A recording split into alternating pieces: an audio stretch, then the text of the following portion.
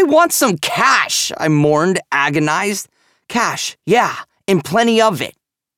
At the tavern in the building known as the Adventurers Guild, I clutched my head with both hands, my face smushed into the table. So does everybody, myself included, of course. Think about it. Isn't this completely pathetic? Let's say I, a goddess, remember, was willing to live in a stable for the rest of my life. Why would you let me? Wouldn't you be ashamed to do that? If you understand, then make with the goods. Baby me. A beautiful young woman with light blue hair harangued me as I sat there with my head in my hands. She had good looks, if nothing else. Her name was Aqua, and allegedly she was some kind of goddess. You don't even know why I want the money, do you? How should a pure, good-hearted, beautiful person like me know what goes through the dirty mind of some former hikikomori? You probably just want enough money to shut yourself away forever or something.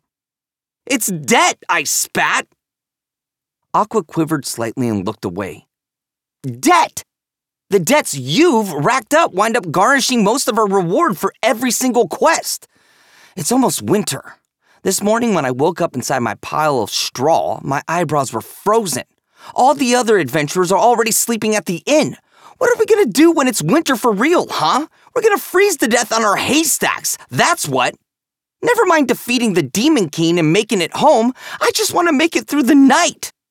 I pounded the table as I shouted at Aqua, who had covered her ears, closed her eyes, and turned around.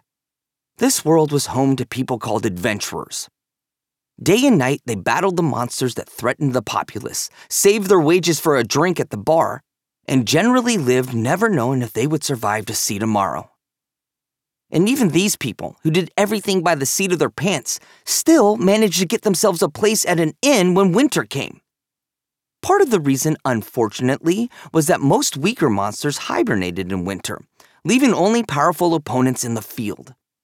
Our base of operations was Axel, a town full of novice adventurers. For a bunch of amateurs who barely had hair on their chests, taking on winter monsters was a suicide mission. Bam! Aqua leaned over and began her retort by pounding the table.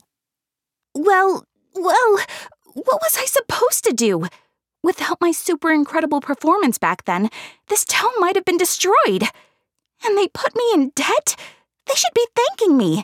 That bill was unjustified. In fact, I'll go protest to the receptionist here. Hey, lay off! Don't bother the desk lady. To be fair, they did give us a huge reward, even if they charged us enough to put us in the red right after that. Sorry we had to destroy part of the town in order to save it. You think they were going to let us off scot-free? A general of the Demon King named Beldia had attacked this town. The Demon King. Yes, that Demon King. Just like the ones you've seen in manga, video games, everything. And one of his generals attacked us. Aqua was able to weaken Beldia by exploiting his vulnerability with a deluge of water, after which I'd overwhelmed him with an irresistible technique, and we got out with no problem. Except